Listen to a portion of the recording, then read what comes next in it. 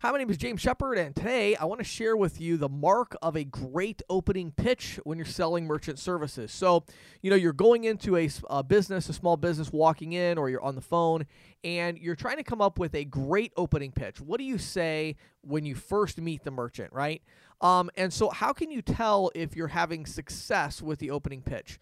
Well, one thing I've really come up with lately is I've been working with agents in our 6-week Jumpstart program and trying to help them with their pitch, trying to help improve it. I've come up with an interesting metric that I use with their opening pitch, and that is how many times or what percentage of the time do people ask you a question after you finish your opening statement, okay? How many times does the prospect, what percentage of the time does the prospect ask you a question following your opening statement? And you should really be getting a good 30 to 50% of people after your opening to ask you a question. Let me give you an example of a couple opening pitches that I've been talking to salespeople about and things lately. So let's say that we're selling cash discounting, for instance. And so one agent I know uses a pitch similar to this where he goes in and says, hey, I know you get, all kinds of people coming in here pitching you merchant services. And so there's always that constant barrage. And the reason I'm here today is not to talk to you about any traditional processing or anything like that.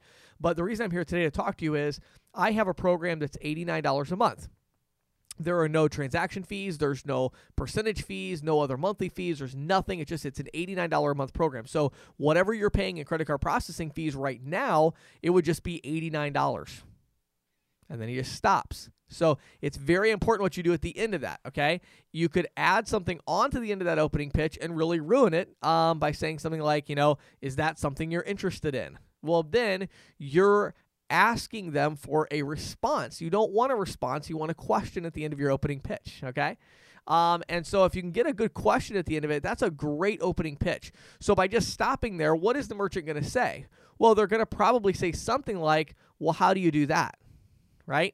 That's a really good opening pitch because you're getting that question at the end of it. So that's really, really powerful, okay? Let's say that you're selling traditional processing and you're talking to maybe a larger merchant or multiple location merchant, and you would go in there and say, I'd introduce myself. Hi, my name is James Shepard, and the reason I stopped by today is that I'm a consultant, and what I try to do is I try to help people reduce or even cut potentially 20, 30% off of one of the largest one of the largest expenses on their profit and loss statement, on their income statement.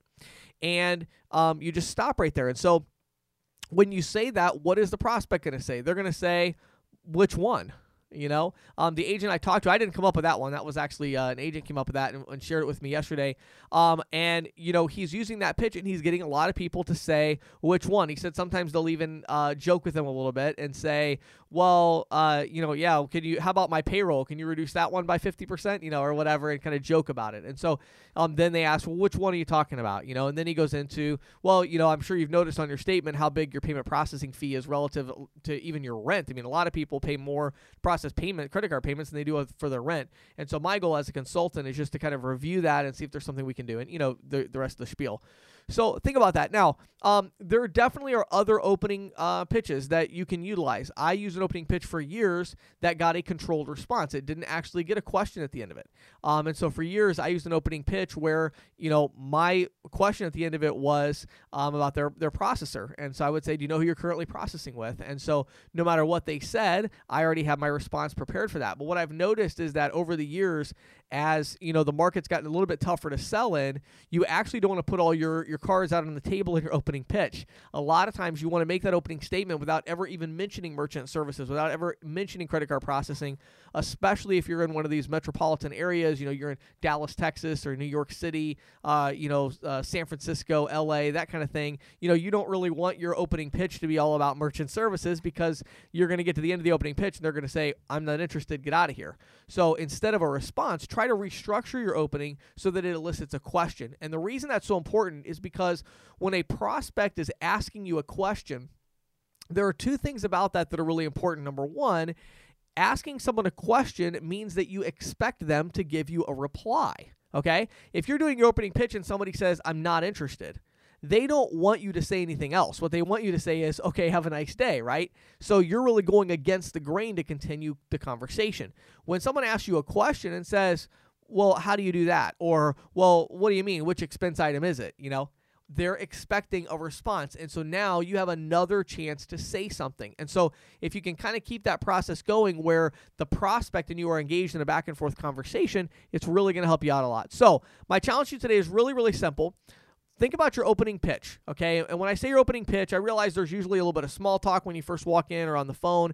But once you start talking about what you're selling and you get done with that opening statement, that 15 to 30 second, maybe 45-second pitch that you have or presentation you have, and then you get to the end of that statement and you stop and the merchant has a chance to respond, see if you can come up with a pitch that's going to get them at that moment to, instead of giving you a yes or no response or some kind of a response, to instead give you a question to allow you to continue the conversation. So try that out. I really think it'll help you. Again, my name is James Shepard. Thanks for watching and listening.